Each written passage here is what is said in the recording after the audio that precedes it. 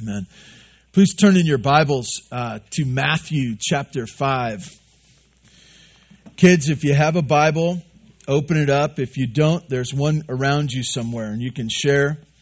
Try not to mess around too much. But I've been in church too. Not that I've ever messed around. I was going to say nobody was there to witness it, but my sister's here this morning. So, Matthew chapter 5. So we're talking about Jesus is talking, he's kind of preaching, kids. He's preaching to a group of people, primarily his disciples, but there are others there as well. And he's sharing with them some things about what it is that his kingdom is. That he's telling them how it is, kids. Sometimes it's hard to understand what somebody likes, what they think is best.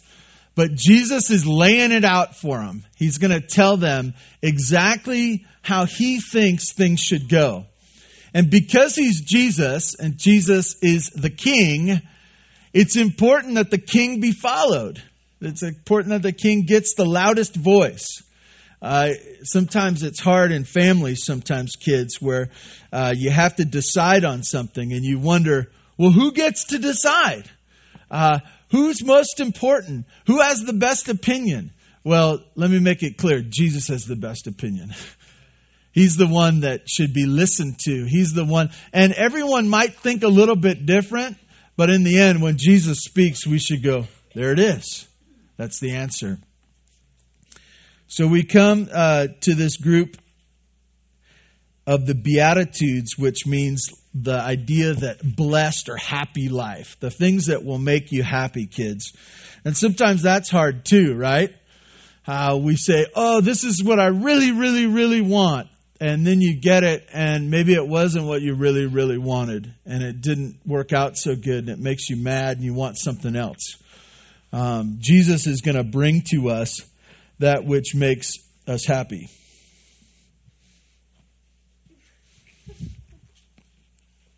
So we're in Matthew chapter 5. Please stand in honor of God's word. I want to read to you the first 12 verses. This is what God's word says, kids of all ages. Seeing the crowds, he went up on the mountain, and when he sat down, the disciples came to him. And he opened his mouth and he taught them, saying, Blessed are the poor in spirit, for theirs is the kingdom of heaven. Blessed are those who mourn, for they shall be comforted. Blessed are the meek, for they shall inherit the earth. Blessed are those who hunger and thirst for righteousness, for they shall be satisfied. Blessed are the merciful, for they shall receive mercy. Blessed are the pure in heart, for they shall see God. Blessed are the peacemakers, for they shall be called sons of God. Blessed are those who are persecuted for righteousness' sake, for theirs is the kingdom of heaven. Blessed are you when others revile you and persecute you and utter all kinds of evil against you falsely on my account. Rejoice and be glad, for your reward is great in heaven. For so they persecuted the prophets who were before you. God, I ask your blessing on your word.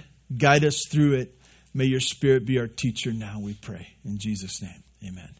Please be seated. So last week we went through the first three of these in the list of blesseds. And now we are picking it up in verse 6. Verse 6. I want to remind you of a few things. First of all, this is the way to the happy life. As we roll in this morning, most of us can put on a good show. How many of you are good at putting on a good show? Raise your hand. We are, right? Are you happy this morning? I feel great. Sometimes we don't feel great, and we like to make everyone think that we feel great. Not that you should come in and go, do you really want to know?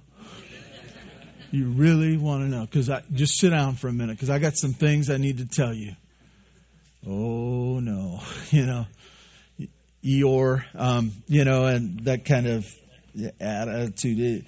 Oh, bother, all that stuff. But we struggle. We struggle with who we are. We struggle day to day. And we're constantly needing to go to the mind of Christ. We're constantly in a state of changing out what we're thinking for what God has said in His Word. Needing to hear from the King. We need Him. And I want to tell you, we can't get very far without needing Him. So some of us think, well, I don't got anything going on in my life. I don't need to hear from God. Yes, you do. It's interesting to me that some of the most depressed people in our world today are those that we consider having it all. Why is that? Because the basic need that we have, all of us have, apart from anything that this life can, is Jesus being our King. You remember the last few months we've looked at the first couple of chapters of Matthew, and we hear a theme or a message that keeps coming up. John the Baptist said it. Jesus went about preaching it. It was the message, repent, which means to change. It means to change. And kids, this is going to be hard for you because it's hard for your parents too. We're constantly needing to change. And you say, oh, that doesn't sound like a bad thing. It's sometimes the change is something about you and the way you look at life. And Jesus is coming to these people and He's saying, you need to change. I want to show you something different.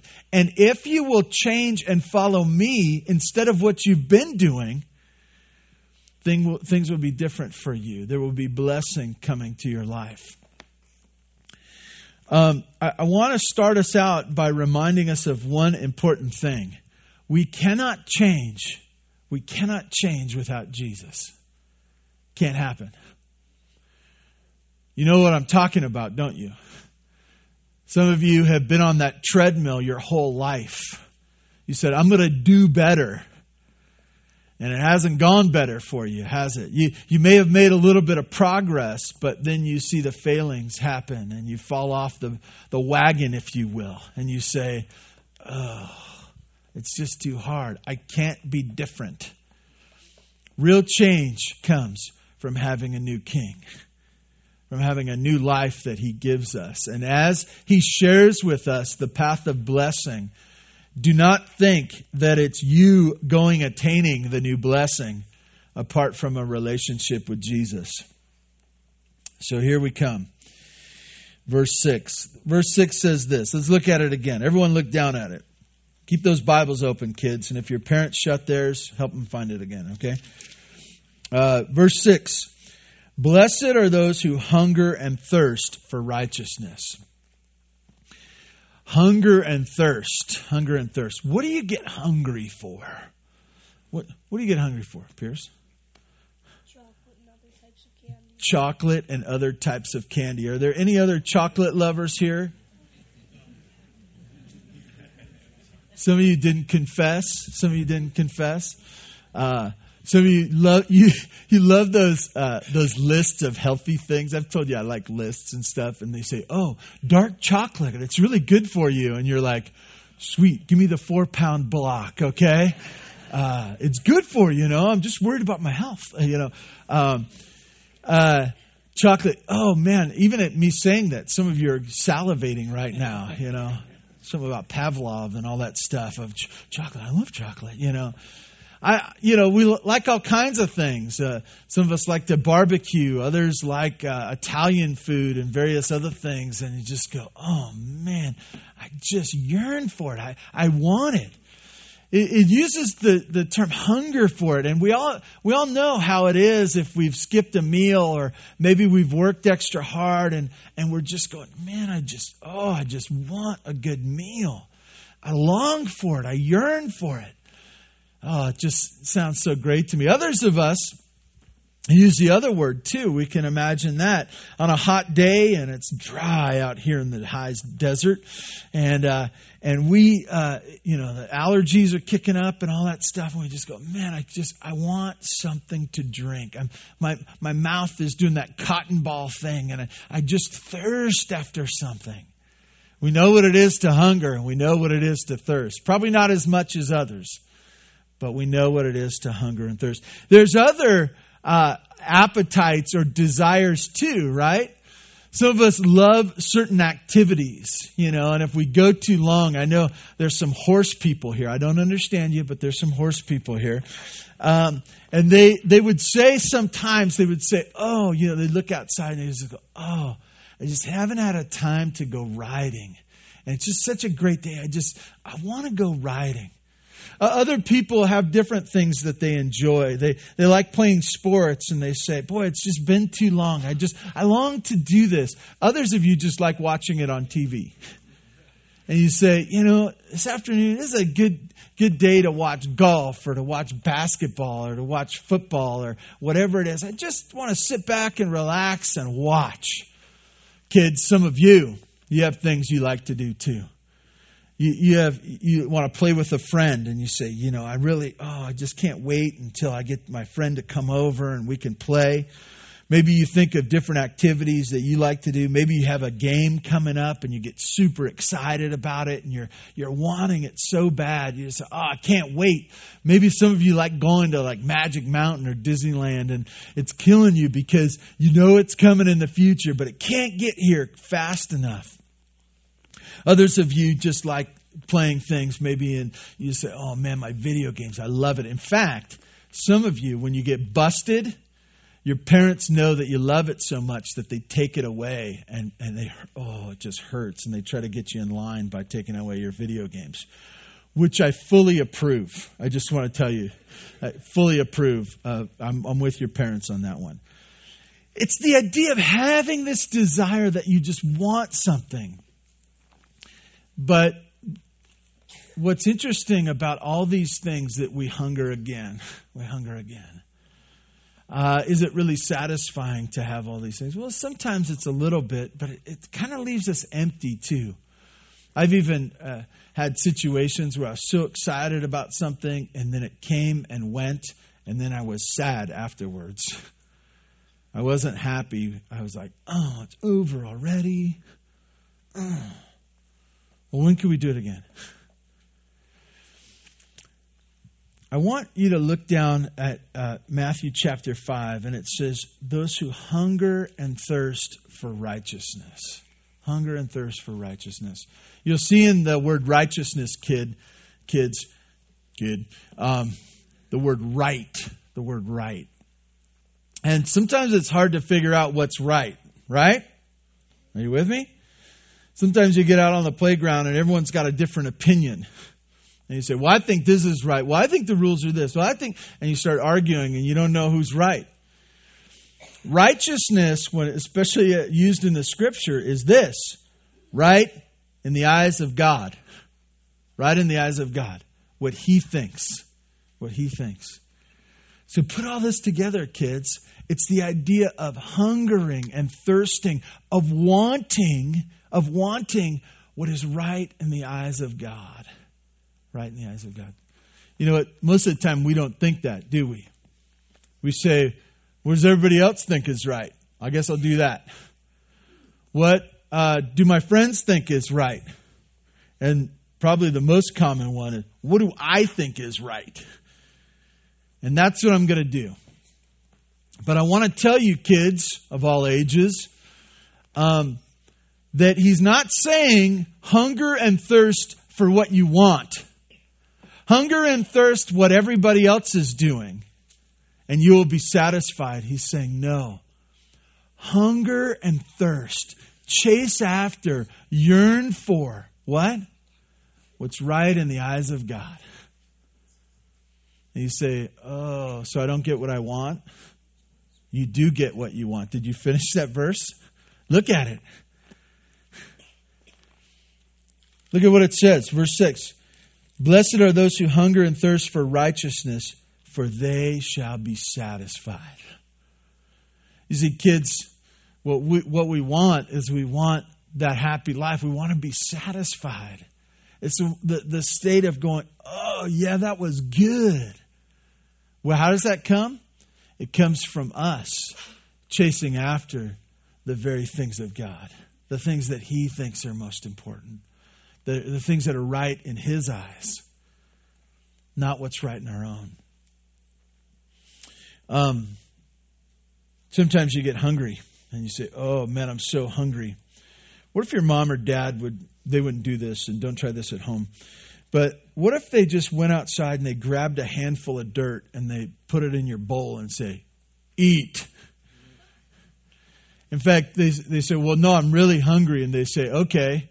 So they take the bowl outside and they put like 3 or 4 handfuls of dirt in your bowl. And they say, eat. You know what? You can get full eating dirt. But to be satisfied, to be that sense of like, oh, that's exactly what I was looking for. I feel great because of what I have. That comes from God. You know why we struggle? Because we chase after things that cannot satisfy us. Jesus gives us the guidepost. He gives us the path. He gives us the map to the happy life. He says, chase after, yearn for the things that will really satisfy you. It's my righteousness. You say, well, appetites are just appetites, you know. Some people just have different tastes. And how do you change a taste? I'll tell you how you change your taste, okay? Stop eating the wrong stuff, okay? If you're choking down handfuls of dirt, you will be full, and even good meals will sound like it's not that good. Stop eating the stuff at the trough, if you will, that will not satisfy, and come and be blessed and live that happy life where the King will feed you and you'll be satisfied. So, hunger and thirst for righteousness. Number 2, that's verse 7. If you look this morning, he says, blessed are the merciful. Blessed are the merciful. Now, merciful is a word that is closely connected to the word we use a lot around here because it comes from the Scripture, the word grace.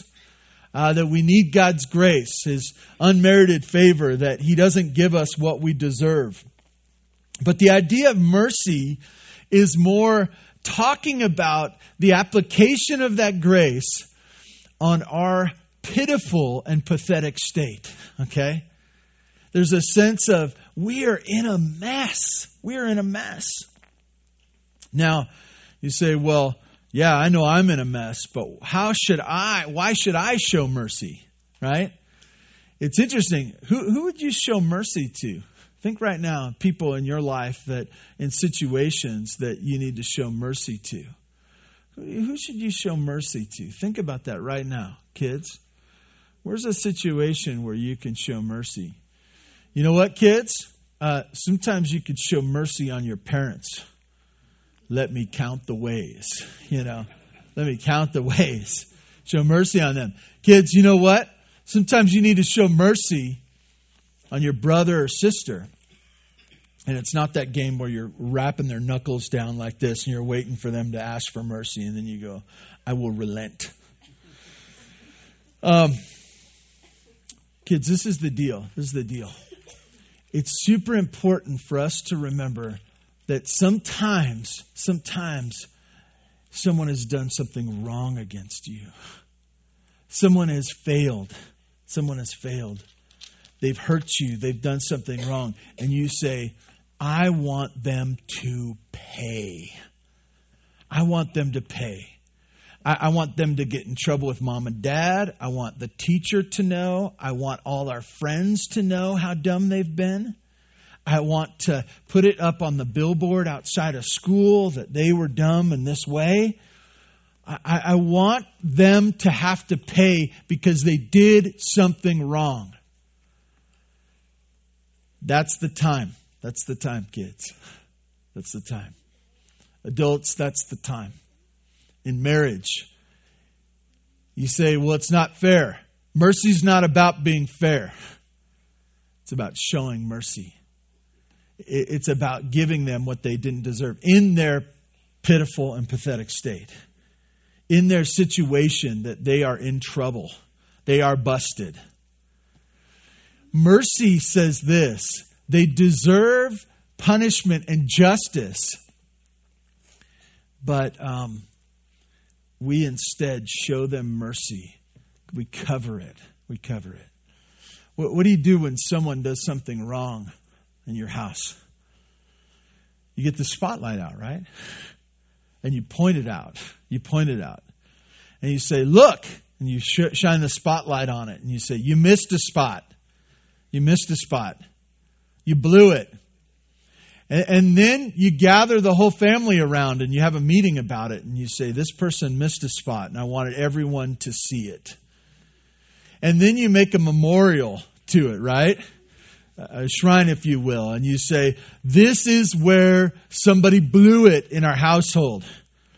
And we want to remember this day forever. That's not mercy. It's not mercy. I think you already got it, right? You're saying, can we move on, please? Can we move on? I want to point something out. This list starts with Jesus, right? It starts in relation. We can't do anything apart from Him, right? Who's the one who showed us mercy first? He did. He did. And you say, well, I don't like showing mercy. Hey, get used to it.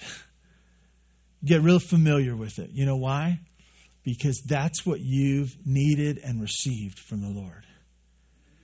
And so what you get this picture here. Jesus says, hey, I'm the king. This is the way I do this. You're in relationship with me as the king. I want you to be merciful. And you'll be blessed. And you say, well, how and why and what will happen? Look at verse 7 again. You look at verse 7. It says, he wants you to show mercy and not demand justice. And what is the benefit of this? For they shall receive mercy. Receive mercy. You know what? This is a picture that God says, I will continually be merciful to you. That's what's so interesting about salvation to me, is that you come to Jesus and we come because we're a mess, right? And that He says, I'll save you. I'll take you in. I'll show you mercy and grace. I won't chop you off and say, I'm done with you. But then after you become part of His family, guess what? You still need mercy. Not for salvation, but you continue to fail. You continue to fail over and over again. And God says, my kingdom, the way I think, my Son has come up to be the king, come down to earth to be the king. And He sets up His kingdom and He says, this is how it works. He says, I want you to be merciful. It's to be a blessing to you. It'll be something good for you will receive mercy. That's what I want. That's what I need.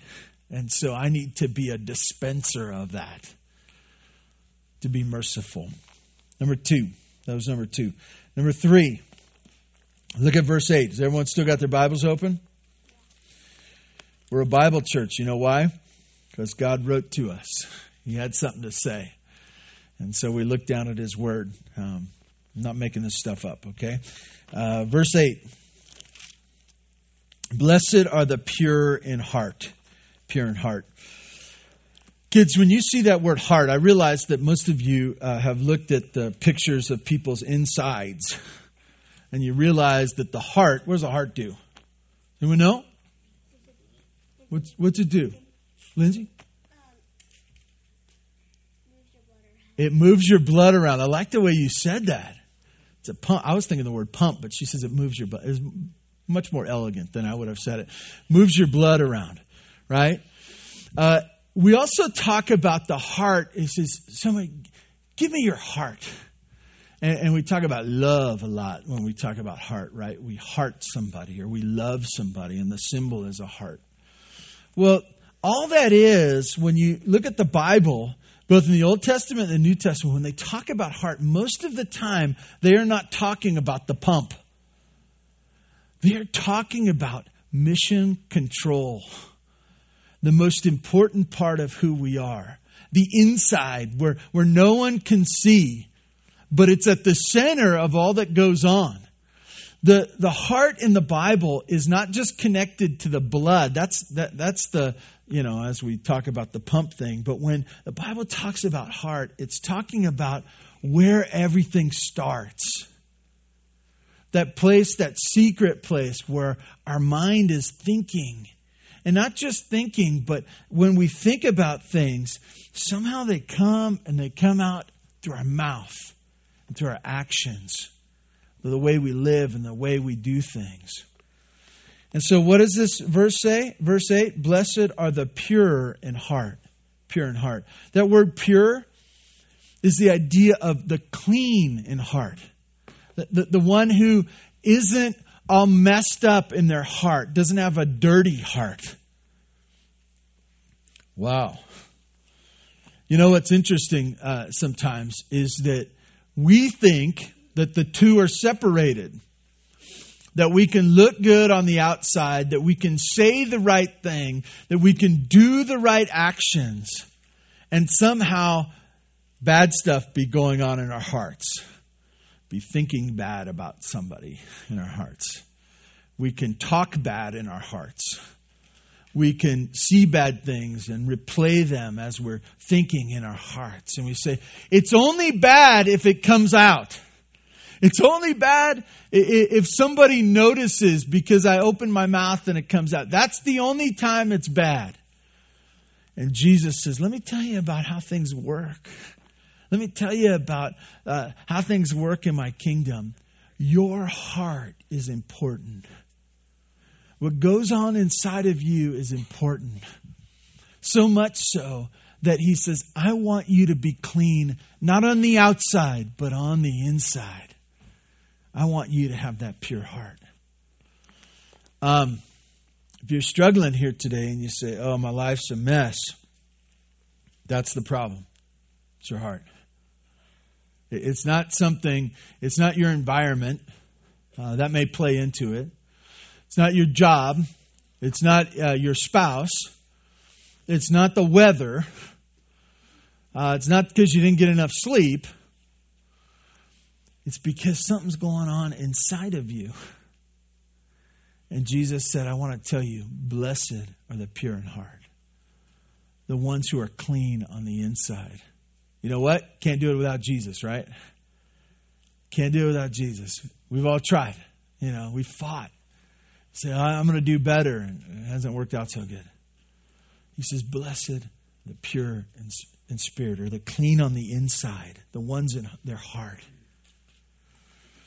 As you look at this, you say, well, what is it? What are the benefits? He says, he goes on in verse 8, he says, for they shall see God. They shall see God. What does that mean? Well, ultimately, and this is how these Beatitudes work. This is how this whole thing is. There's blessing down here, but ultimately, it's with Him. It's with Him. Kids, this is super important for us to remember. That life is not just about this moment. This moment. You may think of this list, kids, and you go, well, I'm going to be clean in my heart right now. Where's God? I thought I was supposed to see God, Merciful. I need mercy, so I'm going to be merciful. And then why don't I receive mercy right now? The point of this list is not just that there's benefits here, and there's benefits right now, but ultimately our benefits are put in a bank account in heaven forever. You shall see God. This idea of a clean heart is that the one that He gives, and as we pursue that down here and as we cherish that, ultimately we will be with Him for eternity. So blessed are the clean or the pure in heart. Number 4. Number 4, blessed are the peacemakers. Blessed are the peacemakers. And I'm going to end on this one this morning. Blessed are the peacemakers. When you see the word peace, most of the time we think the opposite of that is war. And we think of war, and we think of those who come and somehow quiet the situation, that the war is over, and kind of bring two sides together. When we think of this, that's not a bad picture of what we're talking about. But I love the picture of shepherding as well. That it's the difference between those who stir up and those who quiet down. And he says to us, he says, if you want that happy life, if you want to understand what it is to be in my kingdom, if you want to follow me as the king, he says, blessed are the peacemakers. The peacemakers. The ones who can quiet down a situation. The ones who can forgive and cover. The ones who can settle someone down instead of serve someone up. Blessed are that's the place of happiness. Think about that right now. Are you struggling in your marriage? Are you struggling with other family members? Are you struggling at work? Are you struggling, kids, with your brothers and sisters? Look at the scripture. And what does it say? Blessed are the peacemakers. And you say, well, they're wrong though. They're wrong though. And how do you be a peacemaker with someone who wants to keep fighting? I want to tell you, it becomes a one-sided war. A one-sided war. And it's no fun to fight with someone who won't fight back. It's no fun when someone's always trying to make peace and you're trying to make war and you just go, oh, this isn't as fun as fighting with them anymore. I want to ask you, I'm not asking for you to answer out loud. Are you the peacemaker in your family? Are you the peacemaker? In your relationship with your wife, are you the peacemaker? Are you kids when there's stuff going on in your home and everyone's arguing? Are you the one to say, "Hey, it's no big deal. We can figure out a way to get through this. This isn't a big deal. Let's find a compromise. Let's move on. I'd rather not fight because this is important to Jesus. Jesus wants me to be a peacemaker." And you say, "Well, that seems pretty hard." It is, but not with. You're not called to do this alone. In fact, I think this is interesting. What does he say will come to the peacemakers? For they shall be called sons of God. And you say, well, what does that mean? Sons of God is the idea, a picture of children of God. Children of God. And you say, well, how does being a peacemaker, it's real easy. It's real easy. What does God do? What is his purpose? As he sent his son Jesus to this earth, why did he send Jesus? And you're saying, well, to save people, right? And one of the things that he would say is that I came to bring peace to people who had no peace, and their inner peace, right? They were mad in themselves. They were mad with others. They were mad at the world, right? They were struggling with sin. And so he brought peace where there was none. There was this inner turmoil that would just start wound up inside. And Jesus, because of the Father's plan, brought peace to us who had no peace. So Romans tells us. And as you think about this, do you see a family resemblance here? Do you see a family resemblance? You know that what that looks like in families. I had a friend growing up. It was interesting to see he had he was the younger brother. He had a much older brother and then his dad. And I saw the three of them walking together one time. And it was just one of those pictures. They were walking away. They all walked the same. They kind of looked the same. They kind of had the same hairdo. One was grayer and then it kind of went down from there. And they had the family resemblance. Guess what? If we're to follow after Jesus, if we are to embrace him as king in his kingdom, guess what? There will be a family resemblance. And we will be peacemakers because that's what God brought to us. That's what it is to be a part of His family, to be a peacemaker. We'll stop there, and we'll keep plugging away next week. God, thank you for this morning. Thank you for the kids that are here in our midst. So great to have them. God, I pray that they would receive Jesus as King, that they would embrace their place in His kingdom, that they would want to be marked by Him and not by this sinful world. God, lead us as parents and grandparents and older folks that set examples to them, that we would cling to Jesus ourselves and experience the benefits of the happy life that come from Him. God, thank you for this morning. We praise you in Jesus' name. Amen. Amen. Before we leave, I just want to remind you that we're taking an offering for our Poland team. And please be generous. We want to push them over the top, not over the edge. You are dismissed. Thank you for being here today.